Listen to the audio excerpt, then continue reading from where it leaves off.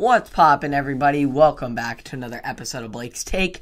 And rivalry games always seem to bring drama, no matter what a team's ranking is, high or low. But when both teams are ranked, the tensions are a lot higher, making for much more of an entertaining game. Starting off with the always anticipated Michigan versus Michigan State game.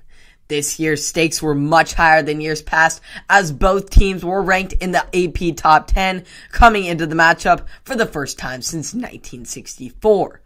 The Wolverines jumped out to a commanding 2-score lead, with Cade McNamara stepping up when he needed to, with 383 passing yards on the day and 2 touchdowns in a game where the nation's leading rushing attack was bottled up for just 146 yards. While the Michigan dynamic duo Hassan Haskins and Blake Corum were shut down, the Spartans' own running back Kenneth Walker III put his team on his back, finishing the day with 197 yards on just 23 carries, while also breaking free for all 5 of Michigan State's touchdowns on the day. With this iconic performance in such a big-time game, Walker has put his name at the front of the Heisman race.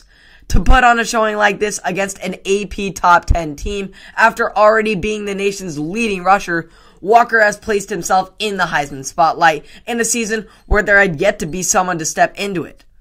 On to the other rivalry game in the Big Ten, down in the shoe between Penn State and Ohio State, one of the best rivalries in sports. It was the same old story for the historic rivalry, unfortunate for Penn State for me. The Nittany Lions jumped out to an early lead, but then the Buckeyes come back and get the last laugh like always. The Nittany Lions defense stood tall, holding the best offense in the nation to just a field goal in the first quarter.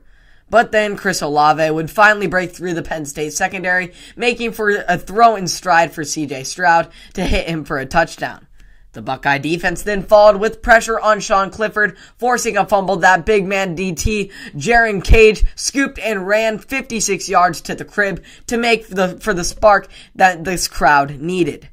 This defense continues to prove that the Ohio State isn't just an overpowering offense. They also have a defense that finds ways to put points on the board, leading the FBS with 6 defensive touchdowns on the season. But much credit to Penn State, who could have just rolled over and quit in the face of a top-tier team like the Buckeyes, especially after their 9-overtime loss to Illinois. But they didn't. They fought back their way in the third quarter to make it just a 3-point game heading into the fourth. In the end, the Buckeyes did manage to hang on for the win, due in large part to C.J. Stroud, who after a slow start managed to come through and lead his team to a victory in a key conference game.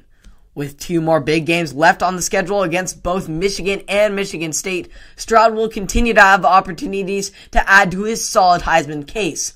The Big Ten is absolutely loaded with well-rounded teams and players, so it'll be interesting to see how they perform on the home stretch of the season.